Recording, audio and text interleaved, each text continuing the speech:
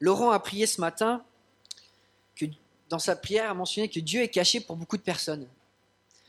Et c'est quand même frappant, on a chanté tellement de choses concrètes sur qui Dieu est et ce qu'il accomplit dans nos vies.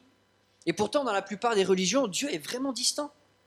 Dieu est vraiment distant. Enfin, quand on regarde depuis les milliers d'années de l'humanité, on regarde peut-être dans les religions polythéistes, avec les Grecs, avec les hindous, des centaines, des milliers, des millions de dieux qui sont capricieux, qui sont égoïstes, qui manipulent un peu les hommes, qui sont imprévisibles, on ne sait pas trop quoi en faire. Dans l'hindouisme, c'est écrit qu'il y a plus de 300 millions de dieux, un Dieu pour tout, mais on ne peut pas vraiment connaître Dieu.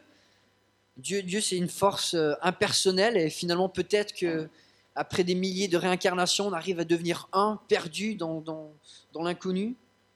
Quand on regarde aux théologiens islamiques, un des grands théologiens islamiques, Al-Ghazali, écrivait que la conséquence de la connaissance des justes, des fidèles, c'est leur incapacité de connaître Dieu. Que Dieu, finalement, que Allah, il est méconnaissable. Un autre théologien contemporain islamique disait que Allah ne se révèle pas à qui que ce soit. La seule chose qu'il révèle, c'est sa volonté. On regarde dans plusieurs mouvements du christianisme où finalement, la religion, ça devient des rituels. Dieu, finalement, il est distant. Il faut accomplir des choses, mais on ne sait pas si on peut vraiment le connaître. Ou pour d'autres, finalement, Dieu, il a révélé une certaine moralité, mais dans le quotidien, il reste distant. On regarde dans le judaïsme, c'est pareil. Même du temps de Jésus, les Juifs n'osaient pas dire le nom de Dieu. Alors, certains, c'était par respect, pour ne pas blasphémer, en disant on n'est pas digne de prononcer le nom de Dieu, mais en même temps, quand on regarde aux écrits rabbiniques qui ont suivi la Bible, on voit que Dieu est très distant. Tous les passages où on voit que Dieu, par exemple, il a un langage plus humain, il a des mains pour un bras étendu, ou il a des mains ou des yeux qui regardent le peuple, ça devient un langage plus ésotérique, plus distant. Et même le mot qui signifie la gloire de Dieu, le poids de Dieu, devient la Shekinah, qui est associée à la lumière. C'est distant, c'est méconnaissable. Et c'est vrai que quand le Nouveau Testament a été écrit, et qu'on regarde un petit peu, même quand l'Ancien Testament a été traduit en grec, il y avait 25 mots en hébreu pour décrire la gloire de Dieu, dont beaucoup étaient des termes très concrets, des mots qui parlent de la majesté de Dieu avec un langage, par exemple, de sa couronne, de son manteau, de son sceptre, qui devient un langage très très distant. Et quand l'Ancien Testament a été traduit, tous les mots sur la gloire de Dieu ont été traduits avec un seul mot en grec, doxa, qui avait aussi une connotation de lumière, de distance, d'ésotérisme. Un des écrits rabbiniques décrit le ciel en disant que les saints seront assis sur leur couronne, rafraîchis par la radiance de la Shekinah. En gros, Dieu, on est imbibé de sa présence, c'est comme un film en 4 dimensions, mais finalement, est-ce qu'on peut vraiment connaître Dieu ? Et quand j'ai écrit ma thèse sur la gloire de Dieu, ça m'a surpris. J'ai feuilleté plus d'une vingtaine de livres de théologie systématique pour ne trouver qu'une seule définition. Par Grudem, qui disait lui-même « La gloire de Dieu est l'éclat qui accompagne la révélation de Dieu ». Je me dis, c'est mignon, mais si moi je dois vivre à la gloire de Dieu, ça veut dire quoi ? Est-ce que je dois porter un éclat qui reflète la révélation de Dieu ? Mais ça veut dire quoi ? Si la gloire de Dieu est qui il est, si ça le définit, pourquoi est-ce que c'est tellement distant ?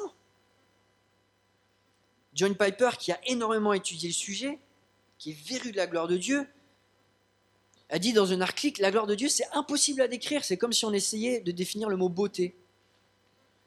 Et dans sa définition, il va dire, la gloire de Dieu est la beauté manifeste de sa sainteté. C'est la révélation publique de sa sainteté. Et là encore une fois, je me dis, c'est bien, mais ça veut dire quoi ?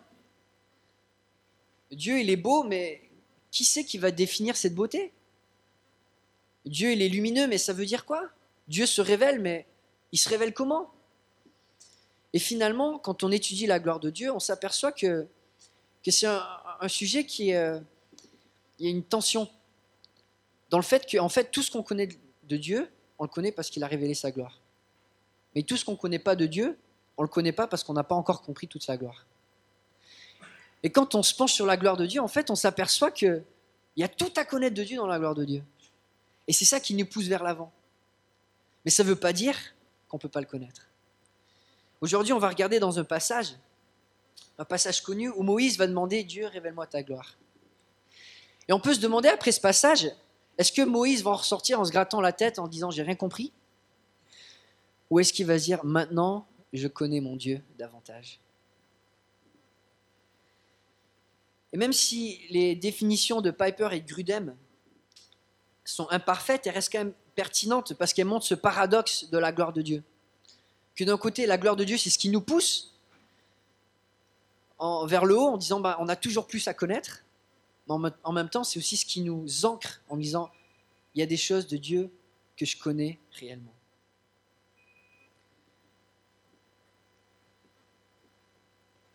On va regarder, donc je vous invite à tourner dans vos Bibles, à ouvrir vos Bibles, en Exode chapitre 33 et 34, dans lequel Dieu va révéler son prénom, Yahvé, l'Éternel. Il va nous révéler que son nom, c'est un nom personnel, un Dieu qui a envie d'être proche, un Dieu qui a envie de se faire connaître, un Dieu qui veut être présent, qui veut nous accompagner, qui veut se révéler à nous.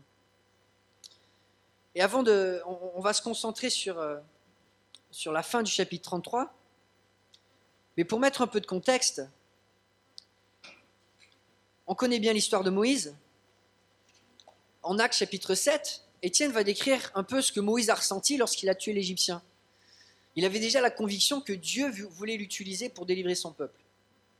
Moïse avait cette conviction que Dieu voulait faire une grande œuvre. Et pourtant, il n'était pas prêt, le peuple n'était pas prêt, et pendant 40 ans, il a dû mastiquer, tout en gardant cette conviction, mais ne sachant pas comment Dieu allait finalement délivrer son peuple. Et puis finalement, Dieu se révèle dans le buisson. Je suis celui qui est, je suis l'Éternel, je t'ai choisi, je t'ai envoyé pour délivrer ton peuple. Et puis il est envoyé, il y a les plaies, il y a les miracles, il y a le peuple qui est délivré. Moïse voit la gloire de Dieu, Dieu va lui révéler sa loi. Moïse dit, mais c'est génial, j'ai rêvé de ça depuis 40 ans. Finalement, Dieu se fait connaître. Et puis alors qu'il reçoit la loi de Dieu, le peuple se fait un veau d'or. Et là on se dit, mais ça va où cette histoire? Moïse avait soif de la gloire de Dieu et pourtant, Dieu va lui dire ça au début du chapitre 33. L'Éternel dit à Moïse, vas-y, pars d'ici avec le peuple que tu as fait sortir d'Égypte, monte vers le pays que j'ai juré de donner à Abraham, à Isaac et à Jacob en disant, je le donnerai à ta descendance. J'enverrai un ange devant toi et je chasserai les Cananéens, les Amoréens, les Hittites, les Phérésiens, les Éviens et les Jébusiens. Monte vers ce pays où coule le lait et le miel. En revanche, je ne monterai pas au milieu de toi, car tu es un peuple réfractaire et je risquerai de te faire disparaître en chemin. Aïe, aïe, aïe. Dieu lui dit, je t'ai promis le pays promis, tu peux l'avoir. Mais là, la relation, ça ne marche plus. Parce que vous êtes dans le péché. Et là, on pourrait se dire, est-ce que c'est game over? Est-ce que c'est game over pour Israël? Et puis on va voir Moïse qui va plaider devant Dieu. Montre-moi tes voies, montre-moi ta gloire. Je vous invite à lire, on va continuer à partir du verset 12 jusqu'à la fin du chapitre et puis on continuera plus tard, début du chapitre 34. Exode chapitre 33, verset 12. On voit que Yahvé finalement prend plaisir dans la révélation de lui-même. À partir du verset 12, Moïse dit à l'Éternel, voici que tu me dis, fais monter ce peuple, et tu ne me fais pas connaître qui tu enverras avec moi. Cependant, tu as dit, je te connais par ton nom, et tu as trouvé grâce à mes yeux. Maintenant, si j'ai trouvé grâce à tes yeux, fais-moi connaître tes voies. Alors je te connaîtrai, et je pourrai encore trouver grâce à tes yeux. Regarde, cette nation est ton peuple. L'Éternel répondit, je marcherai moi-même avec toi, et je te donnerai du repos. Moïse lui dit, si tu ne marches pas toi-même avec nous, ne nous fais pas partir d'ici. Comment sera-t-il donc certain que j'ai trouvé grâce à tes yeux, ainsi que ton peuple? Ne sera-ce pas quand tu marcheras avec nous, et quand nous serons différents, moi et ton peuple, de tous les peuples qui sont à la surface de la terre? L'Éternel dit à Moïse, je ferai aussi ce que tu demandes là, parce que tu as trouvé grâce à mes yeux et que je te connais par ton nom. » Moïse dit, « Fais-moi donc voir ta gloire. » L'Éternel répondit, « Je ferai passer devant toi toute ma bonté, et je proclamerai devant toi le nom de l'Éternel. Je fais grâce à qui je fais grâce, et j'ai compassion de qui je veux avoir compassion. » Il ajouta, « Tu ne pourras pas voir mon visage, car l'homme ne peut me voir et vivre. » L'Éternel dit, « Voici un endroit près de moi, tu te tiendras sur le rocher. Quand ma gloire passera, je te mettrai dans un creux du rocher et je te couvrirai de ma main jusqu'à ce que je sois passé. Lorsque j'écarterai ma main, tu me verras par derrière, mais mon visage ne pourra pas être vu. » On voit la demande de Moïse, « Fais-moi connaître ta gloire. » Et qu'est-ce que Dieu va lui dire ? Il va lui dire oui. Il va lui dire oui. Dieu prend plaisir à se faire connaître. On voit au début du chapitre 33, c'est Moïse, c'est Dieu qui initie la conversation avec Moïse. Dieu est un Dieu qui aime se révéler aux hommes. Dans la Bible, plus de 4000 fois, on voit les paroles « Ainsi Dieu parla » ou « Ainsi Dieu parla au travers de Moïse » ou « Ainsi dit la parole de Dieu ». Dieu initie les conversations, c'est lui qui a envie de se faire connaître. Et lorsque Moïse lui dit « Fais-moi connaître tes voies, fais-moi connaître ta gloire », dans beaucoup de religions, la réponse ça leur a été « Écoute Moshe, c'est plus compliqué que ça. Moi je suis un Dieu mystérieux quand même, il faut qu'on me craigne. Il faut qu'on me connaisse, mais pas trop quand même. Faut que ça soit un peu confus, comme ça les gens ils essaient de réfléchir, mais ils n'y arrivent pas trop, et puis ils se disent finalement Dieu il est vraiment génial parce que j'arrive pas à le comprendre. » Mais là, on voit quelque chose de différent. Dieu va dire à Moïse, écoute, tu ne peux pas me voir complètement, mais tout ce que je peux me révéler de qui je suis, je vais te le faire comprendre. Alors oui, ça va être un peu voilé parce que tu ne peux pas tout voir, ça te tuerait, mais tout ce que tu peux voir, je vais te le montrer.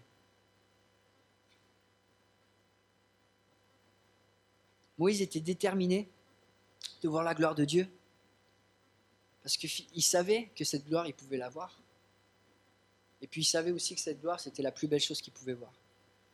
Dieu lui avait promis le pays promis, mais il dit, mais même le pays promis, ça vaut rien si je ne peux pas avoir Dieu près de moi.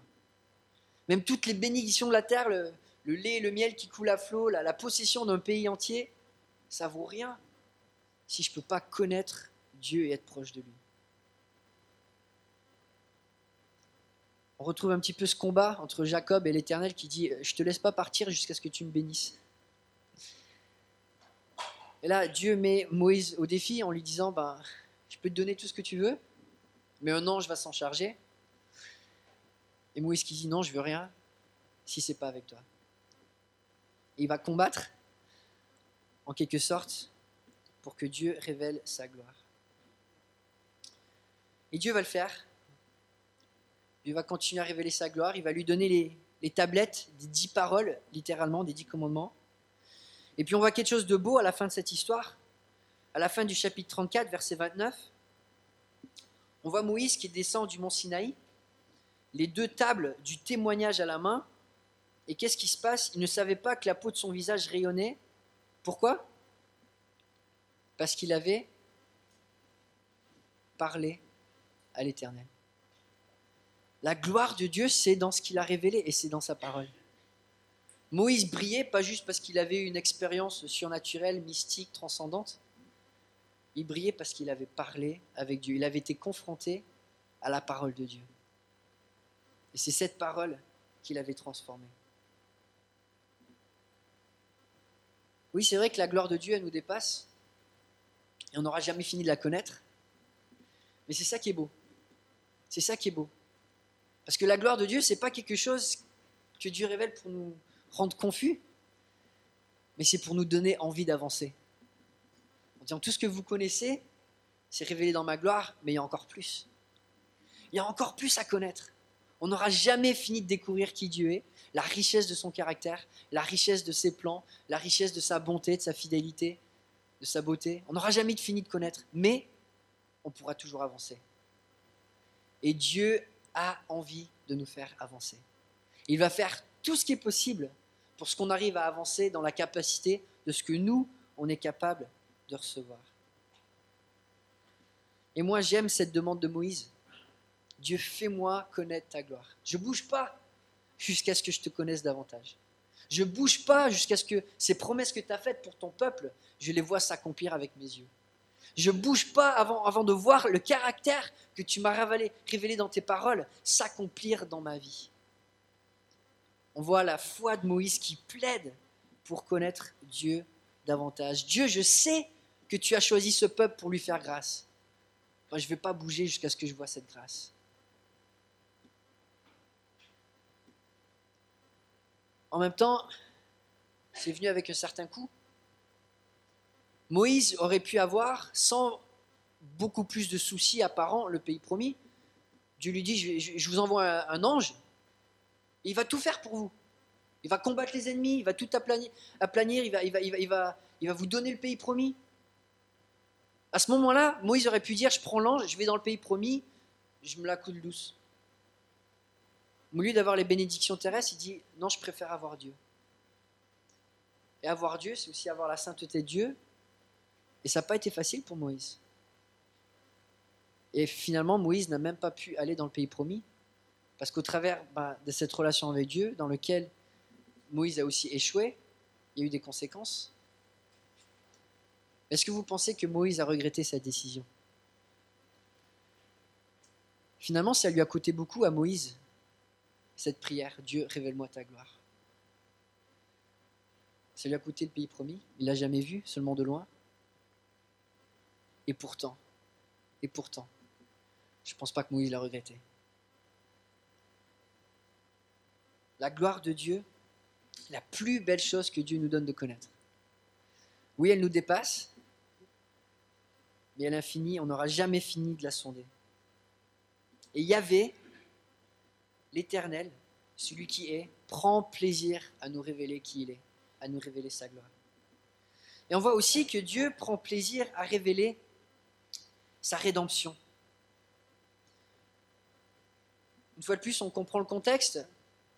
Moïse se présente devant Dieu après que le peuple ait fait une abomination, il a fait un veau d'or. Il a fait tout ce qu'il pouvait pour briser la relation avec le Dieu qu'ils avaient choisi.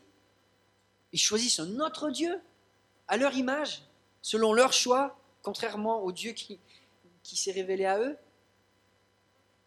Mais qu'est-ce que Dieu fait quand il se révèle? Ce qui est magnifique, c'est que Dieu va révéler son caractère. On va regarder au début du chapitre 34. Et chaque aspect du caractère de Dieu est dirigé envers qui? Est dirigé envers des pécheurs.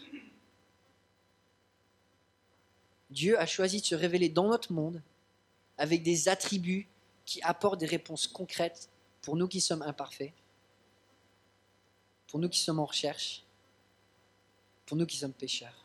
C'est ce qu'on voit, chapitre 34, versets 1 à 7. L'Éternel dit à Moïse, « Taille 2 tables de pierre pareilles aux premières, et j'y écrirai les paroles qui étaient gravées sur les premières tables que tu as brisées.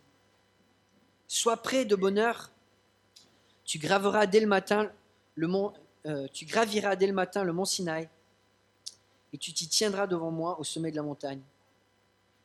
Que personne ne monte avec toi, et qu'on ne voit personne sur toute la montagne. Que pas même le petit et le gros bétail ne broutent près de cette montagne. » Moïse tailla 2 tables de pierre, pareilles aux premières. Il se leva de bon matin et gravit le mont Sinaï, conformément à l'ordre que l'Éternel lui avait donné. Il prit avec lui 2 tables de pierre. L'Éternel descendit dans une nuée, se tint là près de lui, et proclama le nom de l'Éternel. L'Éternel passa devant lui et s'écria, « L'Éternel, l'Éternel, est un Dieu de grâce et de compassion, lent à la colère, riche en bonté et en vérité. Il garde son amour jusqu'à 1000 générations, il pardonne la faute, la révolte et le péché, mais il ne traite pas le coupable en innocent, et il punit la faute des pères sur les enfants et les petits-enfants jusqu'à la 3e et la 4e génération. » 7 fois dans ce passage, le nom de l'Éternel, de Yahweh, est révélé. Dieu se fait connaître, et il se fait connaître comment? Avec des attributs qui répondent à notre besoin. Alors on voit un peuple qui a tout foiré. Ils ont tout fait pour que Dieu s'éloigne d'eux. Et Dieu va donner des réponses à tous leurs problèmes. l'Éternel, l'Éternel, un Dieu de grâce. Oui, il y a du péché. Oui, il y a des problèmes. Mais Dieu, au fond de lui-même, son caractère, sa personnalité, sa gloire, c'est de réconcilier ce qui est brisé. C'est un Dieu de grâce, un Dieu de compassion qui prend soin de ceux qui sont dans le besoin, qui a pitié de ceux qui sont incapables d'accomplir par leur propre force ce qu'ils ont besoin d'accomplir. Il est lent à la colère. Ah, les Israéliens, ils ont foiré. Je sais, dans ma vie, j'ai souvent foiré. Chacun de nous, on a souvent foiré. Mais Dieu, quand il révèle qui il est un Dieu qui est patient. Son désir, c'est pas qu'on se sente coupable et qu'on s'éloigne de lui, mais il veut nous attirer à lui pour qu'on soit proche de lui. Son intention, c'est que les pécheurs, tous les pécheurs, se repentent. Il est riche en bonté et en vérité, les deux termes qui pourraient résumer le caractère de Dieu dans l'Ancien Testament. La bonté qui pourrait être traduite par l'amour loyal. Constamment, Dieu a envie d'aimer, de faire du bien. Il est vérité, un terme qui pourrait être traduit par stabilité, par fidélité. C'est un Dieu qui ne change pas, il aime et il aime constamment. Ça ne s'arrête jamais.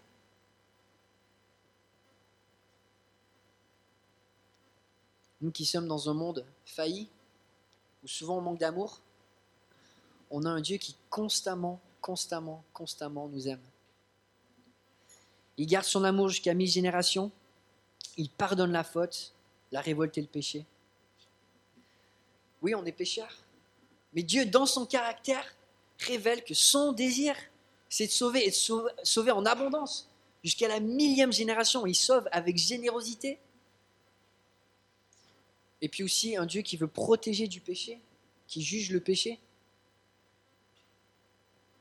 Quand on regarde dans la vision de l'Apocalypse, les gens qui pleurent, les anciens qui pleurent, parce que personne n'est digne d'ouvrir le rouleau, qu'est-ce qu'il y a dans le rouleau en fait ? Qu'est-ce qui se passe quand le rouleau est ouvert ? C'est le jugement du péché. C'est pas un chant de louange. Ce qui s'ouvre, c'est le jugement du péché. Et on n'aurait aucun espoir si le péché, quelque part, n'était pas jugé.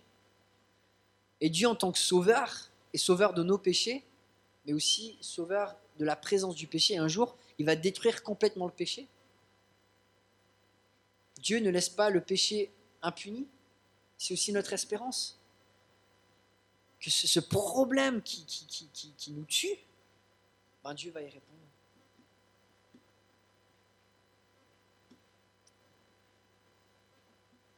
C'est quand même frappant. Moïse demande de voir la gloire de Dieu, mais on ne se retrouve pas dans La La Land, on ne se retrouve pas dans un pays de sucettes et de bonbons, on se trouve dans un monde bien réel, dans lequel Dieu, dans son caractère, révèle son caractère, et chaque attribut est dirigé à la réalité du fait qu'on est pécheur. Et le fait est qu'on ne peut pas connaître Dieu sans réaliser qu'on est pécheur.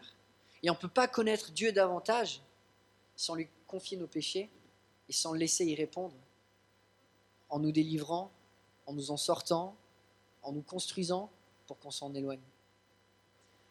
La progression de la vie chrétienne, c'est une progression de combat contre le péché. On ne peut pas, comme Paul le décrit, se revêtir sans se dévêtir. On ne peut pas grandir dans notre vie chrétienne sans laisser le péché de côté. Mais ce qui est beau, c'est que Dieu s'est révélé comme le Dieu des pécheurs. Et quand on lui confie nos péchés, c'est là où on apprend à connaître un Dieu qui finalement il est puissant pour nous délivrer. Il est rempli d'amour pour nous accompagner avec patience. Et peut-être qu'aujourd'hui, il y a des péchés avec lesquels vous luttez depuis des années. Dieu a envie de se faire connaître à vous en vous donnant la victoire sur ces choses. C'est son caractère, c'est ce qu'il y a dans le plus profond dans son cœur.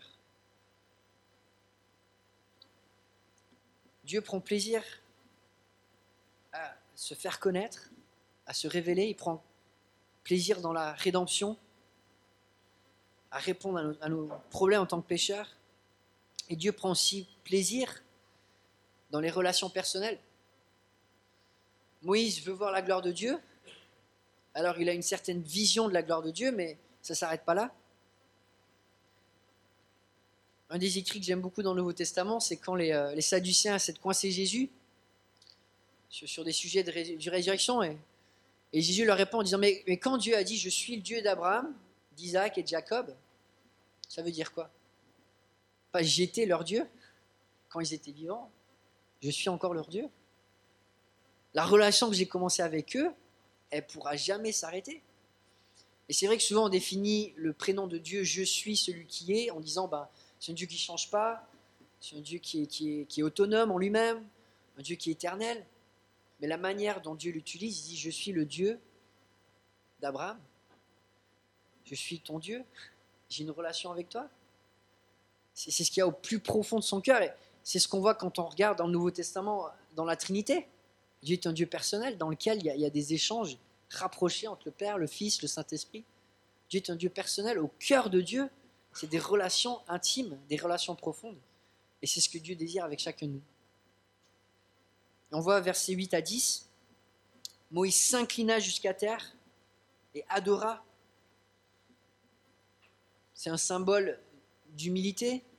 C'est un symbole s'incliner dans l'Ancien Testament. On révèle qu'il y a un supérieur, qu'il y a un inférieur. Et souvent dans la société, quand il y a une différence de supérieur-inférieur, souvent la relation est difficile, ou même impossible. Et Moïse peut-être s'attendait à ça. Et pourtant, voici ce que Dieu va lui dire. Premièrement, il dit « Seigneur, si j'ai trouvé grâce à tes yeux, que le Seigneur lui-même marche au milieu de nous, même si c'est un peuple réfractaire, pardonne nos fautes et nos péchés et prends-nous pour ta possession. » Et Dieu répond, l'Éternel Yahvé, voici, je conclus moi-même une alliance. Je vais accomplir devant toi, devant tout ton peuple, des merveilles qui ne se sont produites dans aucun pays, ni chez aucune nation. Tout le peuple qui t'entoure verra l'Éternel, verra l'œuvre de l'Éternel.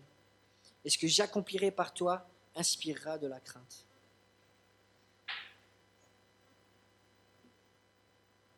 On voit une progression. Dieu introduit la discussion avec Moïse, introduit le fait qu'il a envie de sauver, et puis finalement donne une solution pour ce problème avec le peuple pécheur. Je vais refaire une alliance. On va repartir à zéro. Ce qui s'est passé derrière, on va l'effacer. On va recommencer. Je vais être votre Dieu, vous allez être mon peuple, et on va vivre ensemble. Et non seulement on va vivre ensemble, mais par vous, je vais faire des merveilles. Dieu ne leur dit pas, je vais vous éblouir en faisant moi des merveilles que vous n'allez rien comprendre. Au travers de vous, je vais faire des merveilles.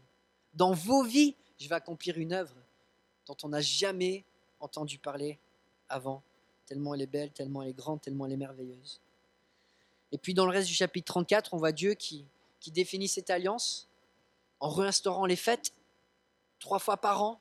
Les gens sont obligés, commandés de se réunir ensemble pour célébrer Dieu. Dieu va saturer leur calendrier de célébration où ils sont accueillis dans sa présence. Et Dieu va répondre à leurs questions en disant on va repartir à zéro et on va s'organiser pour qu'on passe du temps ensemble. Dieu est un Dieu qui est personnel. Yahvé n'est pas un objet, il y a un sujet. Et notre foi, c'est une foi personnelle. C'est une foi avec une personne, une foi qui est merveilleuse, une foi qui est destinée à toujours grandir, parce que la gloire de Dieu, on n'a jamais fini de la découvrir. En Jean chapitre 1, verset 14, Jean va écrire « La parole s'est faite homme, elle a habité parmi nous, pleine de grâce et de vérité. » Et c'est intéressant que ces mots « grâce et vérité » en grec sont les mêmes dans lesquels ce qu'on a lu, quand ça avait été traduit en grec, c'est les mêmes mots. Bonté et vérité, grâce et vérité. Nous avons contemplé sa gloire, une gloire comme celle du Fils unique venu du Père. La gloire de Dieu, c'est du concret. C'est ce qui a été révélé en Jésus-Christ. Et peut-être vous vous demandez, mais finalement, qui c'est que Moïse il a vu dans la nuée? Quelle personne de la Trinité est-ce que Moïse il a vu? C'était qui dans la nuée? Enfin, je l'ai entendu, mais faut pas avoir honte, faut le dire plus fort. C'était Christ, c'était Jésus. La même personne qui est apparue dans l'Ancien Testament dans la nuée, c'est la même personne qui va revenir dans la nuée. Jean chapitre 1, verset 18, Jésus dit, il n'y a personne qui a vu le Père. Donc qui c'est que Moïse il a vu? Ben, il a vu Jésus. Toutes les révélations, les théophanies de Dieu dans l'Ancien Testament, c'est Christ. En 1 Corinthiens 10, verset 1 à 4, Paul va parler de la nuée, et il va dire, frères, je ne veux pas que vous ignoriez que nos pères ont tous été sous la nuée, qu'ils ont tous passé au travers de la mer, qu'ils ont tous été baptisés en Moïse, et dans la nuée et dans la mer, qu'ils ont tous mangé le même aliment spirituel, qu'ils ont tous bu le même breuvage spirituel, car ils buvaient à un rocher spirituel qui les suivait, et ce rocher était Christ. Là, il n'y a pas plus concret. Dieu a envie de se faire connaître à nous. C'est pour cela que la vision de notre Église, si vous vous en souvenez, c'est connaître et faire connaître Jésus-Christ.